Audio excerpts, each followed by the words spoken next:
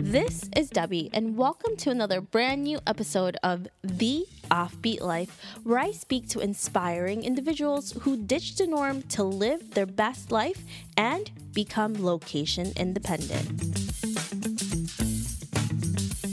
This week, I speak with Lia Garcia, who is a full-time travel blogger. Like many of us, Lia worked at a 9-to-5 for several years before realizing that she needed something more in her life. Although Lia enjoyed her job, she still felt unfulfilled until she began travel blogging. Lia started a blog when she and her husband Jeremy took a year-long honeymoon.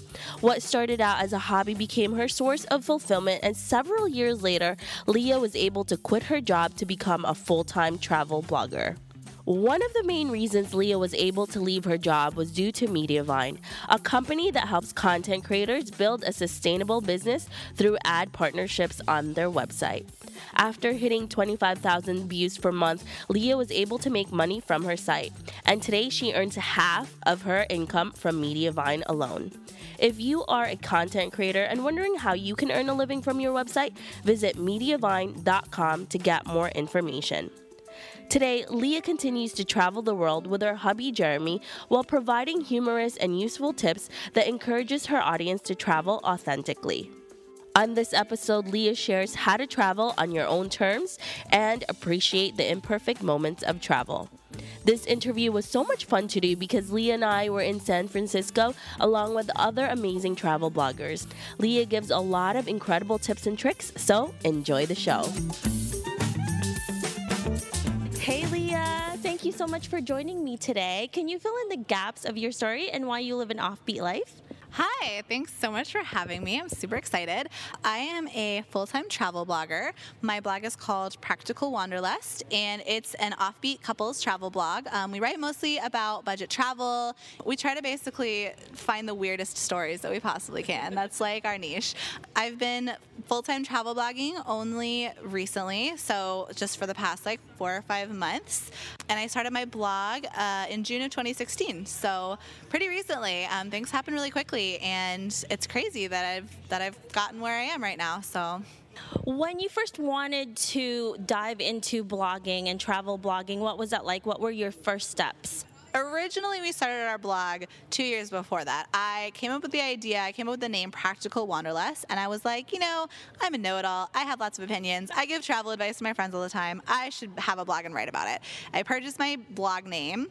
I installed WordPress, and I tried to figure it out, and it completely screwed up. I broke the site, it just white screen of death. I couldn't figure it out, and I was like, well, end of that dream. I had paid for 2 years of hosting to make myself do it, and after I screwed it up, I just didn't do anything with it. So fast forward 2 years, my domain expired, and I hadn't done anything with it. And my husband and I had decided to quit our jobs and become. We were going to take a year-long honeymoon. So we wanted to take a year-long honeymoon together before we were married, before we had kids. It seemed like the opportunity was going to be in this one moment, and possibly, who knows if that opportunity will ever happen again. So we decided together we wanted to take a year-long honeymoon, so we quit our jobs, and I really knew that I wanted to try to blog again during the trip. I was like, this is going to be a fun hobby that I'll do during our trip. It'll just be a little hobby to occupy my time in our downtime, whatever. I wanted to write for our friends and family. I wanted to just have a place to share what we were doing every day. So I repurchased Practical Wanderlust and repaid for hosting. And I decided to do it on Blogger instead of on WordPress because I used Blogger when I was 16, and I was like, this will be easy. So it looked very unprofessional at the beginning, but it's changed a lot since then. I basically started it out just trying to do it for fun on the side as a hobby during our year-long honeymoon, and pretty soon I was working on it as though it was my full-time job, and my friends and family, they read it sometimes, but pretty soon it was getting a lot more readers, and right now, as of now, we're at about 120,000 readers a month, which is crazy. I never imagined. It's been so cool.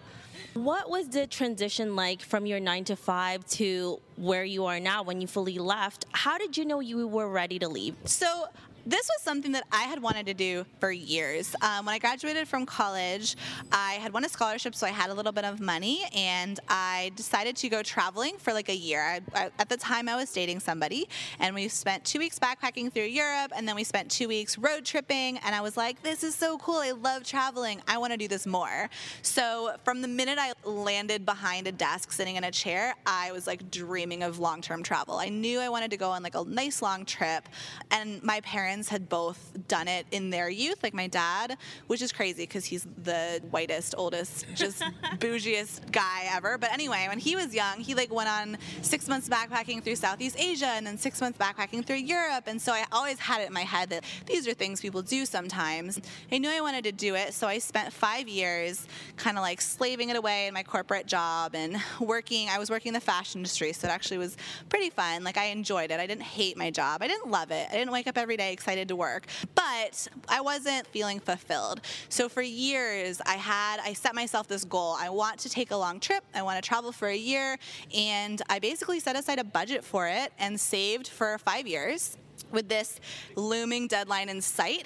And when I met my husband, I even told him, I was like, in 3 years, I'm going to be quitting my job and like leaving on this trip.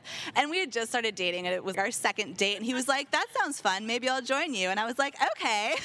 And then 3 years later, I was like, well, we said we were going to do it. So I've been saving up all this money. Now we got to do it. So we quit, and our jobs were actually surprisingly very supportive. My husband now has returned to his old job. They welcomed him back with open arms. They were like, hope you had fun, get back to work. And I decided that I didn't want to go back to that. And, I learned a lot from those years, but I'm loving what I'm doing now. I love full-time blogging. I love that you had a set schedule and you knew exactly when you were going to leave.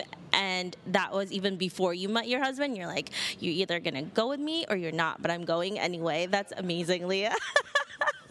What your life looked like when you had your day job to now must look so different. Can you tell us a little bit more of what your average day looks like now that you're doing this full time? Yeah, definitely. I spend a lot of time documenting my day-to-day life on Instagram stories, so I definitely spend a little too much time entertaining myself. But so every day of the week is sort of, I like to batch assign myself tasks. I decide that entire day I'm going to devote to writing a blog post or doing my email sequences or pitching for sponsors. And I basically commit to doing it for an entire day. And that way I'm able to not get sidetracked by other tasks. Because I'm like, okay, today is my email day. So I don't have time to go on Instagram because it's not my Instagram day. So I don't get sucked into an Instagram hole or whatever. And that helps me really stay focused and stay on task. Because otherwise, being a blogger, there's a zillion tasks that you have to do every day. You have to master all these different skills and do all these different jobs.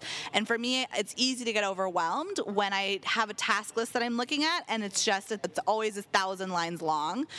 So I have to section it off very carefully. So an average day for me, I wake up embarrassingly late. So an ideal day for me would be that I wake up at 7 and I'm working by 8, basically. That may or may not always happen, but so first thing I do is I answer my emails. I usually have a few emails from readers that I respond to right away. I have a few emails, people asking me for sponsorships, and I usually just respond with, what's your budget? And maybe I'll post an Instagram picture for the day. Then I will decide, basically, this is my task. Usually I know what my task is for the day. I'll work for several hours. I find that I'm most productive in the morning, so I really like to commit to really just getting it all out as much as possible early. Mm-hmm. And then around midday, so 12 or 2, I go to the gym. I kind of really find that I need to step back, take a break from whatever I'm doing, go be active. It gives me a boost of energy, and that'll kind of carry me until the rest of the day. And then typically I work until 5 or 6. Honestly, there's a blind in front of my window that is broken, and so the sun comes in and shines in my eyes, and that's my cue to stop working. I'm like, oh, right, I can't see anymore. I should probably turn off the computer. But I'm kind of a workaholic. I'll work until 7, we'll eat dinner, and then we'll watch Netflix or whatever, and I'll usually be working on my computer, which is such a bad habit. My husband does it too. Yeah, and then I try to really take the weekends off. That's one of the things that's important for me, is not always working on the weekends. Maybe I'll check email or something like that, but I don't want to spend entire days working. So I have to be careful to write my blog posts early so that if I don't write my blog post and publish it Thursday or early Friday, I'll end up basically spending my entire Friday night at home writing a blog post, which is not what I want to be doing now that I'm a full-time blogger. Like, that's way too much. Yeah, so I know that, like, I have this deliverable that I have to hit. I have a blog post that I have to publish Thursday or Friday. The beginning of the week is sort of, I'll have, like, a monthly target, so I have a monthly calendar, and every day on that calendar has a deliverable on it. So this is my tax day, this is my email day, this is my pitch day, and then I have a really big whiteboard that has all of my long-term goals, projects that I'm working on, things I need to complete, and then I have a daily task list. I'm sort of just bouncing in between those. I work at a stand-up desk too, so I'm literally bouncing in between them. Yeah, it really helps with my energy levels. So I'm like cross-referencing 23 lists and like chugging coffee essentially and posting on Instagram stories. That's about it. This doesn't sound like what most people would think an average day for a travel blogger would be, right? Because a lot of things that people think is that you're just traveling full-time all the time, that you're never home. What is the reality versus fantasy people think they're going to be doing if they do want to go into this business? Yeah, that's a great question. So I've kind of been on both sides of it since I started the blog when I was traveling for a year, and that was sort of my taste of digital nomad life and what it's like to be traveling and blogging at the same time. And it's really exhausting actually to travel all the time. It's not sustainable. It's really hard to travel to a whole new place, try to get adjusted, try to like figure out what's going on, and then go home and be productive for 8 hours and put in the work. So what I found while I was traveling is that I had to set aside entire days. So we would have our travel day and our exploration day and our hiking day or whatever, and then I would have 3 or 4 days where I was literally just sitting in a hostel or sitting in a coffee shop and just working. And sure, that's boring that I quit my job, went abroad, and then worked, but we needed the downtime because constant travel is just, it's exhausting. And that was essentially because I was able to work on it like it was a full-time job. That's really what gave me that push to be able to build up the blog as I went. And so when we returned back to to regular life, I actually did do a stint for a while where I was working at a day job and blogging at night, and it was so exhausting. I was working on the weekends and I didn't like it. I was working constantly. So now that I'm a full-time blogger, I'm really careful to not schedule on myself so much travel that it makes it so that I can't work, because I enjoy working. I wouldn't be doing it if I didn't enjoy it. And when I travel, I try not to work while I'm traveling because I am able to come back and do it afterwards, which really helps me like actually be more in the moment and enjoy it. I do travel. Right now I travel probably like most weekends, or I try to go on a couple or 2 or 3 international trips during the year, maybe like 3 or 4. Actually, I probably go on like a domestic trip where we fly somewhere in the United States like every month at this point. I do travel quite a bit. But if they're too close together, then I can't catch up on work. I get overwhelmed, I get behind, I have too many emails. Maybe I worked with a hotel somewhere that I was traveling, and I promised them a blog post, and it's 3 months later and I had no time to do it. And that's so stressful and not professional. So I have to set some boundaries with myself and say, this is a vacation and I'm working, or now I'm at home and I'm either working or I'm not working. I'm either vacation or I'm not vacation. And like the line gets blurred, and I have to be very intentional about my time, or it's way too exhausting. And the perception that travel bloggers are traveling all the time is, some are, I think. I'm not. I'm at home on my computer. But I do travel more than the average person, but I need that time. Like I need that time at home to decompress and catch up. A lot of people would be surprised how much work it actually takes to be a travel blogger and in this industry altogether, because you can't just travel full time because you won't make any money. So you have to have downtime to be able to do all this work, and you're traveling because that's part of your content, and technically that is working for you because you're also creating content. And there's a huge difference for traveling for leisure and traveling for work, and it's not the same experience, at least for me. I don't know if that's what it's like for you. When you are traveling with Jeremy, because you're a couple and this is your blog together, well, mostly you, obviously, how do you balance travel and work and your relationship together and still have a healthy relationship? It was difficult at first because for me, we both had agreed initially starting out that this blog was a fun hobby and that when it wasn't fun, I would stop doing it. I think Jeremy had this vision of me becoming a workaholic, becoming stressed, and spending more time on the blog than enjoying this once-in-a-lifetime opportunity, which is a really valid concern. But I actually really enjoy working a lot. So he would see me working late nights. He would see me like up at 2 a.m. on the hospital bunk bed beneath him, like typing away. And he's like, these are warning signs to me. But actually, I was enjoying it. I was inspired. I was motivated. I wanted to create content. So we kind of had a period of time where he was trying to push back against the blog and I was trying to move forward. Like he was trying to slow it down and say, let's spend less time on Instagram. Let's spend less time taking pictures. And I was saying, no, I'm enjoying this. Let's do more. And I think I've always enjoyed it. I think more than Jeremy. He does the digital aspect. So he does the photography. He does video. I tried to get him to do Instagram for a while. Neither of us enjoy Instagram particularly. And he does actually write for me as well. But for him, it's not as fun as it is for me. So he didn't really understand why I wanted to spend so much time doing it when to him it was more like a chore. So there are definitely times that we have to set some boundaries. We have to say, okay, we're going to spend 2 hours taking pictures this morning and then we're going to clock off and we're just going to go do stuff and enjoy ourselves for the rest of the day. Or we'll say, maybe we'll do a little bit of research and we'll see how many people have written about this experience. If a ton of people have already covered it, we can just say, fuck it, we're just going to enjoy it. Like, we don't have to write about it. Everybody else is writing about it. So we kind of have to pre-plan a little bit and decide what we're going to write about and what we're not. And honestly, the times that we can just wing it and just travel for fun, they're not as common as you might think, I guess, but because we're usually documenting and taking pictures. But when it does happen, we're both just like, all right, we can just, right now we're traveling with a bunch of other people. Yeah. And so that means that they're all taking pictures. So I don't have to be the one taking pictures. You know what I mean? Like stuff like that where I'm like, all right, somebody else has got this. We've moved past the point where he's like, this doesn't seem fun. It seems like you're spending too much time with it. Now it's paying our bills. So he's like, all right, I get it. Like we do have to spend 3 hours taking pictures of you flipping your hair in the street. Fine. Okay, that's work. So we've definitely moved into a place where when we travel, he understands like if the trip is a work trip or if it's a play trip, like he's on board either way. It definitely takes a very special person to be with someone who is in this industry. If you're not interested in this and you put up with a lot of stuff from us, but once you realize we make money from this, you're like, all right, now we can do this more. Oh, we get to travel too and do a lot of fun stuff. That's even better.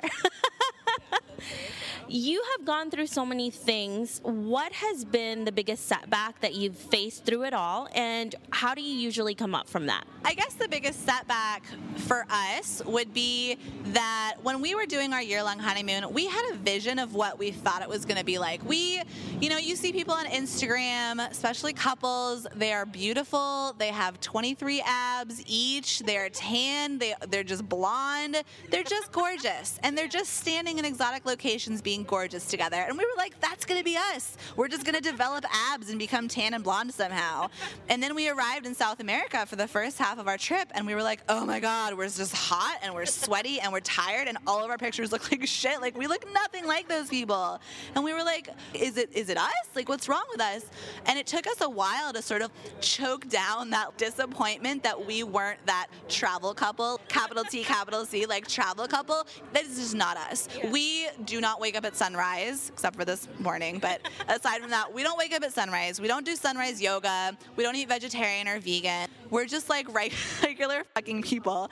And so after a while, we had this sort of just weird expectation, like this very heightened expectation about what our trip was going to be like. And the biggest setback for us, I guess, was just like this crushing realization of just reality. So we had all these repeated travel fails that kept happening to us where we would think that we were going to be like really fit and active because, at home, like we hiked, we went to the gym, whatever, normal people gym stuff. But like we were like, when we're backpacking, we're going to be so fit. So we planned all these really intense hikes. The first week that we showed up to South America, we went to Colombia and we were supposed to do this 6-day-long jungle trek called La Ciudad Perdida. It's like this abandoned civilization in like the Colombian jungle. Yeah. We were like, yeah, this is going to be so great. And then we got there and it was like 1,000 degrees. I couldn't even walk up a hill because I was too hot. And I was like, nah, dude. this isn't happening. So we skipped that one, and that was really like the first sign that things weren't going to go as we anticipated. Yeah. So after that, we tried to do a 3-day trek in the Andes in Ecuador called the Quilatoa Loop.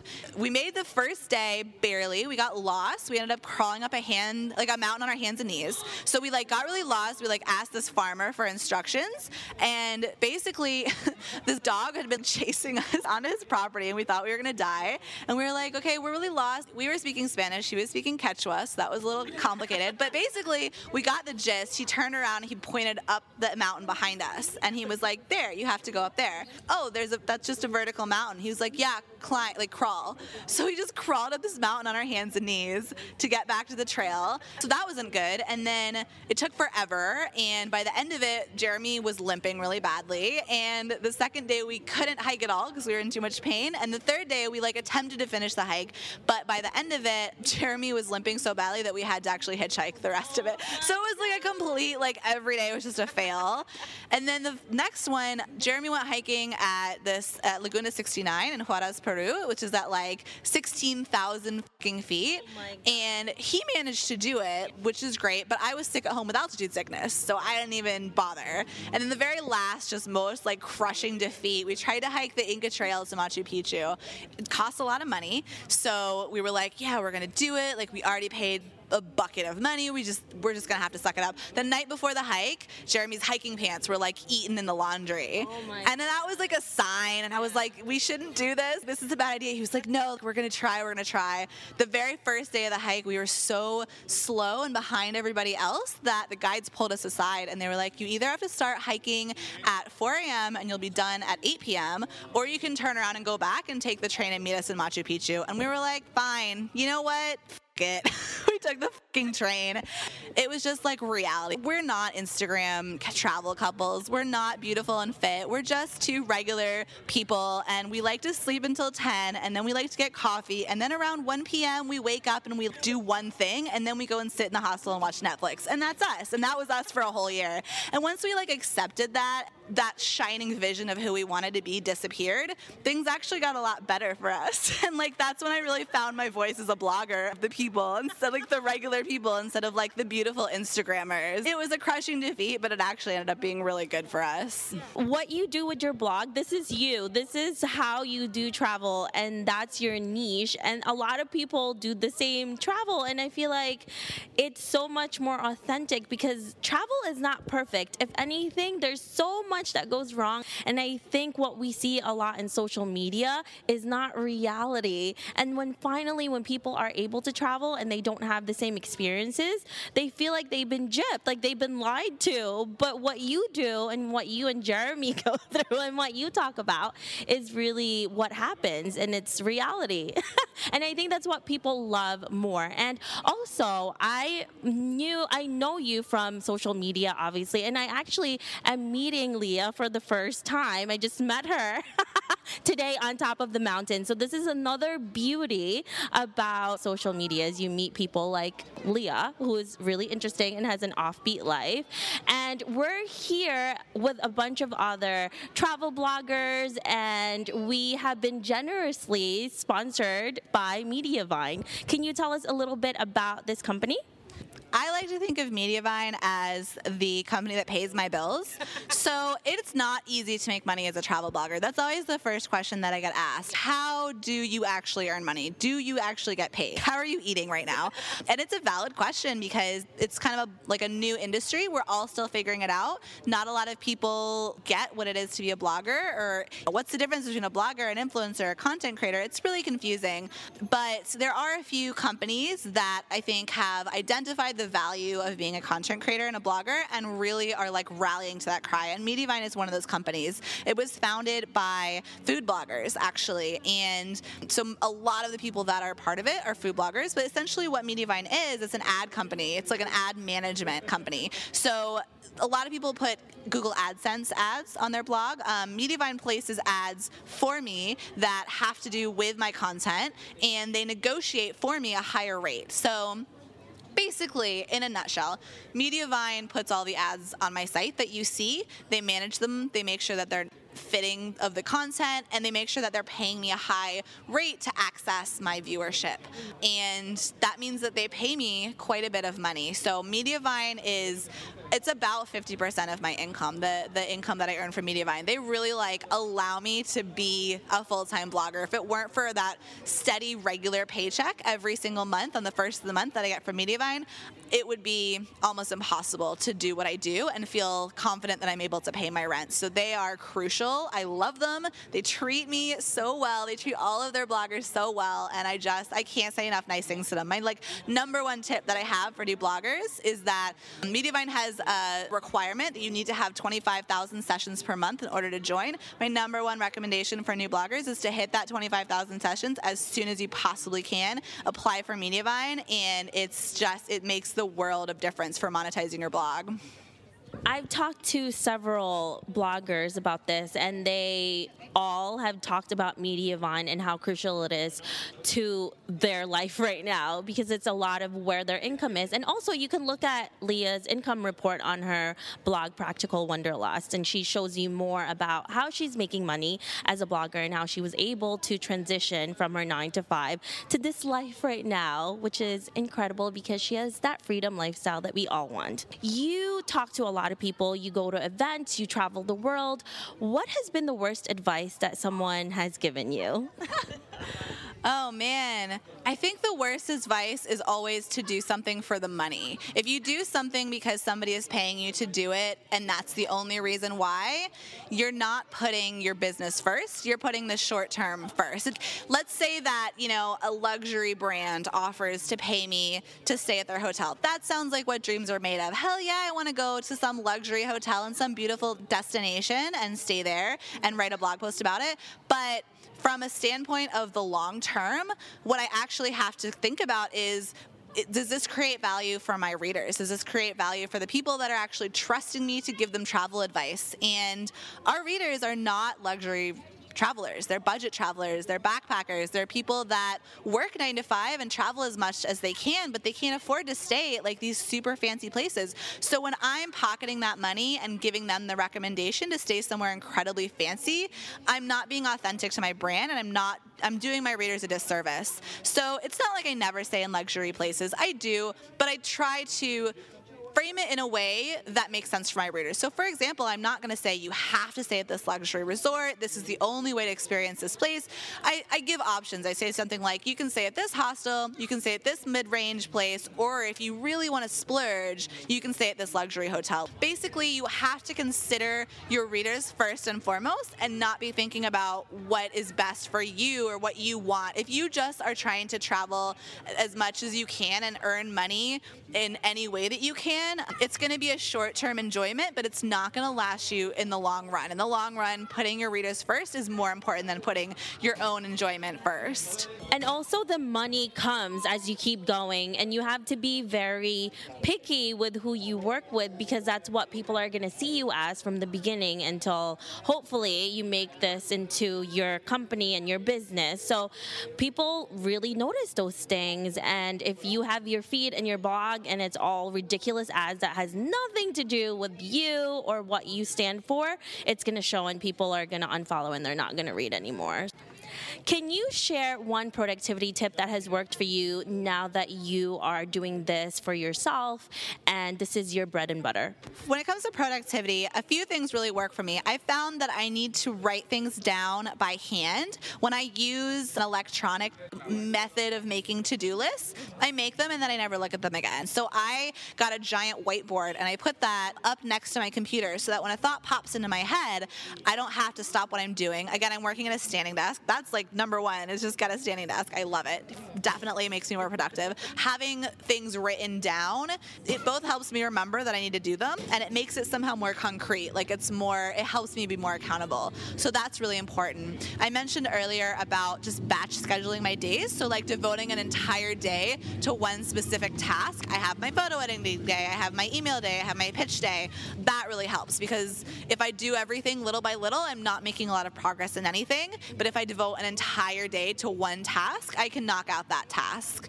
Another one would be if you can do something in under 2 minutes, just fucking do it. Just suck it up and just do it. Send that email, whatever it is. Put that like comment that you've been meaning to put. I don't know, whatever it is. If you can do it in under 2 minutes, just do it. That one has been really helpful for me. Achieving your goals and your dreams it's obviously not easy, and especially when you're trying to balance your relationship, your real life, if you have a day job.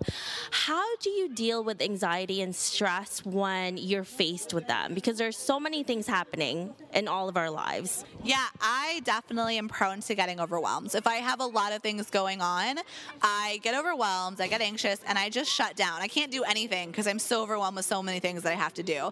So the best things for me, first of all, stepping away, forgiving myself for being overwhelmed. I have days where I don't get anything done, and I just have to say, that's okay. I can't beat myself up about it. That'll make me more anxious.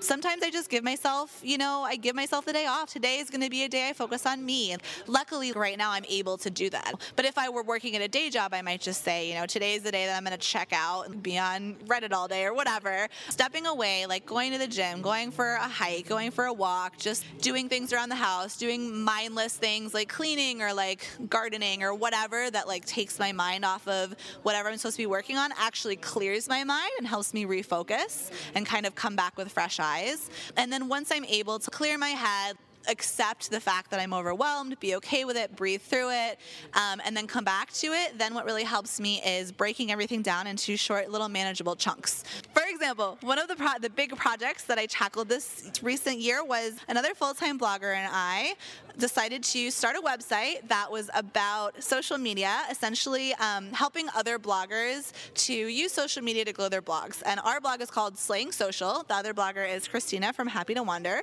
So basically, we had to sit down and break this giant idea of launching this brand new site into these manageable chunks. So essentially, we mapped the entire thing out, and this was a process that took, like a few months. But once we had it mapped out, then we could start checking stuff off, and then it could go to this list that we had that it was like a shared document, and I could say, hey, today I bought our hosting, and she would say, oh, great, I picked out our color scheme. Do you like it? And once it was written out, every single task that we needed to do, then we were able to go through the list and actually get things done. And without committing it to paper, it would have just remained like this idea floating in the air that we were both too overwhelmed to actually begin. What legacy do you want to leave, and what do you want to be remembered for? That's a really good question, and honestly, it's something I think about all the time. When I was sitting behind a desk at my corporate job, I didn't feel like I was helping the world. I had all these lofty dreams and lofty goals. I originally got into the fashion industry out of college, and that's what I studied in college, because the fashion industry is the largest industry in the world, and it employs more than any other industry, and I wanted to be able to do things like create ethical jobs in factories abroad and create clothing that was made in an ethical way and paid a fair wage. And I had all these dreams. I would still like to do that, but what I ended up doing was sitting at the desk behind a giant corporation and helping the company's bottom line. And I wasn't directly impacting the world. I was impacting the company. I was making the company more money. But was the company impacting the world? I don't know. That was kind of not up to me, right? I had to trust that they were. And it didn't feel great. It felt like I wasn't living my life authentically. It felt like I was sort of waiting for something.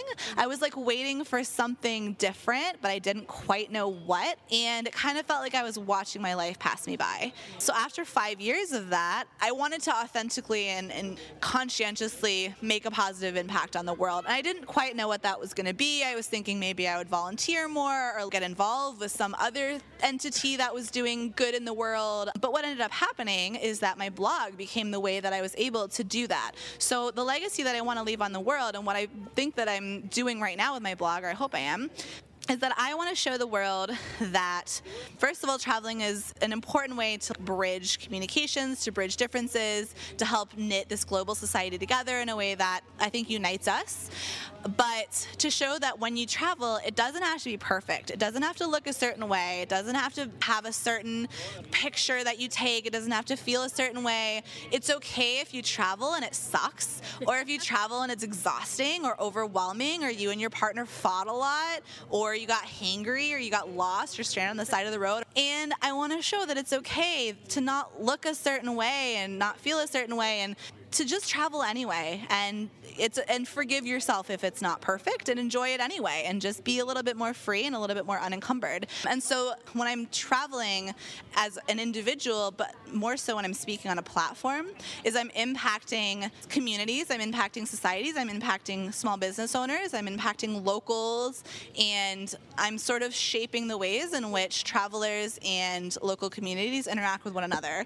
And it just feels so much more rewarding. Every day I get this positive reinforcement and this feedback that what I'm doing is actually making a difference. I feel like I'm living my authentic, real life. I feel fully engaged with the world and with what I want to be. And I feel like the legacy that I am creating is actually the person that I want to become and the legacy that I want to create.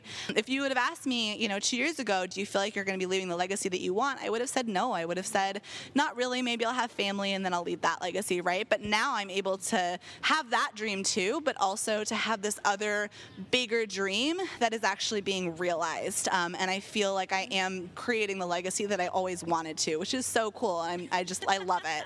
I also loved when we first started talking, you said that you felt like when you were still at your job, you were waiting for something to happen. You were waiting for your life to finally start. And now, once you left your job, it's starting and you're making more of an impact as an individual, working for yourself and choosing exactly who you want to work with than when you were doing fashion and doing other things. And this is why I do this podcast, honestly, because there's a lot of people who feel like they can't get to the point where they can leave a mark like that, or whatever it is that they're doing, they're still waiting. It's like you're just in an elevator and you're stuck there and you either want to go up or down and you just want to know which way to go.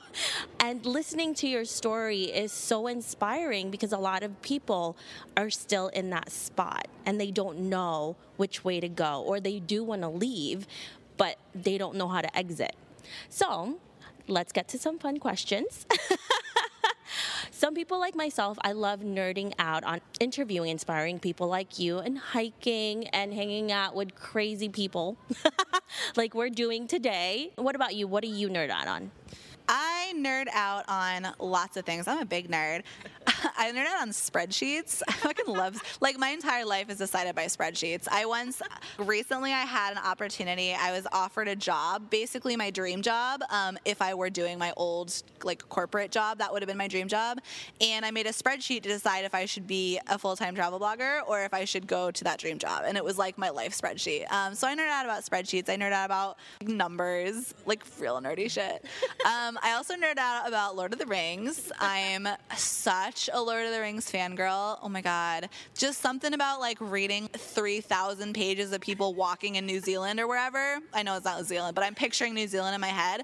It just makes me want to go just hike things. I nerd out about Harry Potter. Love Harry Potter. I nerd out about reality TV, really shitty reality TV, the worse, the more satisfying. I nerd out about feminist theory. Love me some feminism. Intersectional, of course.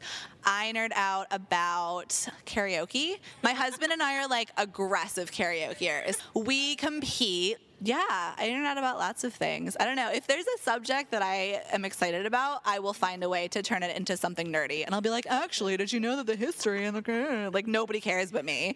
Yeah. And that's why your blog is so thorough and it's really entertaining as well, because Lia, as you can tell, she's very funny. And I remembered you talking to us about that decision that you had to make because your job did offer you your dream job and you were trying to make a decision. How did you decide to follow this path as a travel blogger instead of that quote-unquote dream job that you had before? Before I left and on our year-long honeymoon, before I quit, I liked my job. I did. I had a good job. I had a good life. It wasn't, perfect. It wasn't I woke up every day and jumped out of bed singing, but I liked it and I enjoyed my job. I didn't hate it. I didn't, again, didn't jump out of bed singing, didn't hate it. There's a nice middle ground there that was very comfortable. When I returned after my year of travel, I was fortunate enough to be offered a position at a company that I actually idolize and that really aligns with my beliefs. They're really good stewards of the outdoors, and they offered me a position that would basically be a big step up from my job that I'd quit a year earlier. It was it had senior in the title, and it had a real nice salary, and I'd be moving somewhere really cool, and it was great on paper. And so I was actually really, really torn for several months. I had been like sort of trying to make it work as a travel blogger by avoiding going to job interviews and not applying to things, which was what I was supposed to be doing. This is when we had first moved back to San Francisco. So we were like trying to find a place to live, looking at rent prices and crying. So when this job opportunity came up, I was really intrigued, and because I knew if it was a year earlier, old Leah would have jumped on that immediately. She would have been like, yes, this is the kind of company I want to work for. I agree with them. I support them. I personally like really enjoy their products, and this is a huge opportunity. I'm going to make like lots of money. I'm going to be able to design basically my job was to like design software for end users. Real boring stuff, but whatever. But I was excited about it, and so I like went to the interview, and I was walking around and picturing myself living in this place, and I don't know, it wasn't an immediate yes. Sort of like they say, or I say, if you're going to marry somebody and you aren't like 100% no doubts ready to jump in, you probably shouldn't do it. It kind of felt like that. It was like I'm not totally ready to jump in head first. So I made a spreadsheet, and my spreadsheet basically, it's not just a decision about me and what I wanted to do. It also involved my husband, who's my partner. And if we were going to move to a new place, there was a lot of considerations about his job and what he would be doing and whether he would be happy. And so we made a spreadsheet together, and essentially it listed out the things that we valued in life. So things like being able to afford things without having to worry about our next paycheck, or being able to walk around our neighborhood, or being able to take weekend trips, or things like that. And we assigned a numerical value to each of those things. And this is so nerdy. I'm such a dork. And then we totaled it up at the bottom. And what we saw was that overall, when it came to like all of the things that were the life that we wanted to lead and what we wanted our lives to look like, the numbers said that we should stay in San Francisco and I should be a full-time travel blogger. And it was actually pretty clear. We actually threw in a third option into the mix too. I wanted to go and just like be a digital nomad for a year and just like travel and be in Bali or whatever, like that dream. I was buying into it again. And my husband, I scored really highly. Like I would be really happy in that scenario, and my husband wouldn't, because he wouldn't feel like he was contributing, and he's a teacher and his kids are in Oakland, and that's where he wanted to be. So that one was, I was happy, but he wasn't. If we were to move to this other location and like work at this other job, it turns out we both would have been like mediocrely happy. But if we stayed in the Bay Area, we both would have been really happy. So that's what we ended up doing. And I think going through that incredibly nerdy process of like assigning numerical values to what mattered to us, and then just like seeing how they totaled up really helped us get clarity. And I actually did like write more about this process in a blog post. If anybody is like trying to make a spreadsheet out there, the one other person that's like, yeah, spreadsheets are life, it's on my blog. I got you. That also helps with a lot of anxiety and decision making when you're faced with something really big like that, because that's a huge step for you. That's a really big decision. That's life-changing decision, choosing which path you're going to go on to in your life. So that actually is a good exercise there, Lia. If you were given a 1-minute ad slot in the Super Bowl with the potential to reach millions, what would you fill it with? You know, honestly, I would probably do some like horrible joke. Like I wouldn't take it seriously. I don't know. That, or I would do something really like social justice-y. Really get to the hearts and minds of people, change their like minds, but also make them laugh. But of course, I have no idea how to do that, which is why I'm not a YouTuber. I'm a blogger. I don't know how to make visual content that changes people's minds. I can just talk at them for a long time and see if, hopefully they listen. What is the most unusual job you've ever had, and what was the best thing that you've learned from it? So I was actually a Walt Disney World cast member. No. Yep, it was awesome. I worked at Soarin'. At the time, it was Soarin' over California in Epcot in Walt Disney World. It was the Disney College program, and it was so much fun. Oh my God, I loved it. It was like right as I was turning 21, so I got to drink my way around the world in Epcot for my birthday. Oh, it was awesome. It was such like an incredible experience, and honestly, I wish that I would have stuck around and done it for longer. Like I wish I would have extended, because I did the really practical thing, and I left early because I wanted to get more retail experience on my resume, because I was trying to go into the fashion industry, which is disgusting. Like who leaves a job at Walt Disney World to go work at Forever 21? But that's literally what I did. But screw that girl. She was an idiot. While I was working at Walt Disney World, it was so much fun. I literally got to go to Disney for free every day with my friends. And I go back to Disney World still all the time. And I'm always just, yes, this is my other home. I love it. I can see you in Disney right now doing this because your personality is incredible. Having traveled to so many different places, what has been the most life-altering or changing meeting you've ever encountered? There's always a lot of little moments, I think, over time. There's not necessarily one moment that I can look at and be like, that was it, that was the one. But there's been a lot of moments that told me something. I didn't quite know the answer yet, but it gave me some idea of what the answer was that I would figure out later. So like, for example, I was talking earlier about that like really disastrous hike in the Quilatoa Loop in the Andes in Ecuador, where we were like really, really lost, really injured. Jeremy was limping. I was just miserable. The whole thing was just such a shit show. And we were on day 3. So we were just trying to like make it to the end just so we could say that we had done it. And we see this woman coming around a bend, and she's an indigenous Quechua woman. So she's dressed in traditional Andean clothing, which is like a fedora and like a shawl and a skirt. And she's like 1,000 years old, just a walking weathered corpse. And as soon as she sees us, she looked really nice. I'm sorry. That sounded like a lot meaner than it was supposed to. But as soon as she sees us, her face just broke into this giant toothless grin. And she stretched out her hands to us, and we just sort of fairly slowly like limped toward each other, sort of just this sad version of Baywatch, just like with that Chariots of Fire music playing. And so we like eventually meet each other, and she clasps our hands, which were just sweaty and disgusting, and her like warm, dry, weathered corpse-like hands, and she just grins at us. And we didn't say anything. We just stood there just gazing at each other's eyes. And then she continued along on her way. And I swear to God, our entire days were like brightened. Like after meeting her, it was just, we felt like we had been blessed by some like Andean, like abuela magic. We were just, that was it. Like that was what we needed today.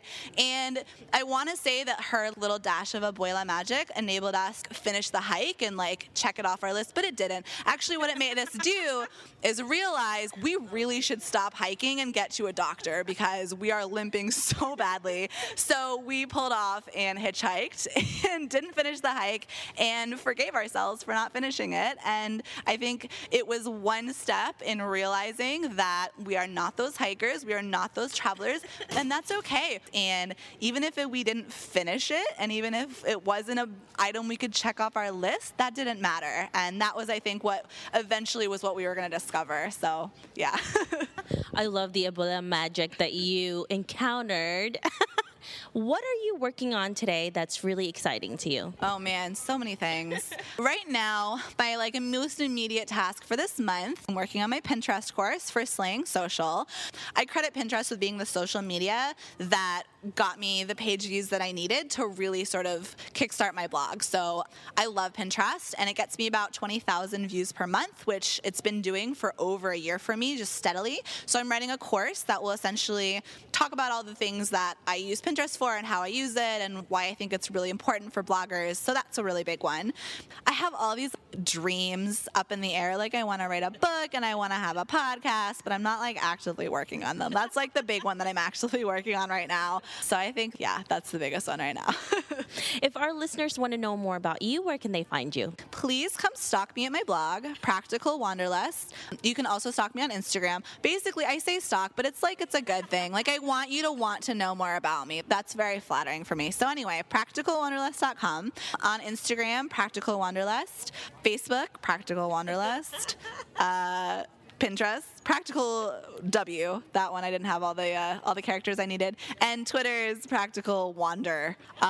Just go to my blog. Like I have all the links there. Come to my blog. We'll hang out. It'll be great. Also follow me on Instagram because my stories are pretty good every day. Especially if you want to know like what is she doing every day, and I don't know, like how do you pronounce Fodors? That's a question that I answer in my Instagram stories. So that's an inside joke that you wouldn't get unless you see my Instagram stories. So you'll just have to go watch it, I guess. Lia's stories are really entertaining, and she's extremely funny. And she also gives a lot of tips on her stories as well, besides her blog, of course. Thank you so much, Lia, for joining me here today. I'm so happy to finally meet you in person. We've talked for so long. We've had mutual friends that we all met today, which was great. And thank you again, Mediavine, for sponsoring us. Yay, thank you so much. This was so much fun. Thanks for having me. I hope you enjoyed this interview with Lia. Make sure to visit theoffbeatlife.com. Again, that's theoffbeatlife.com to get the extended interview with Lia to find out how to use your humor and personality to build a dedicated following.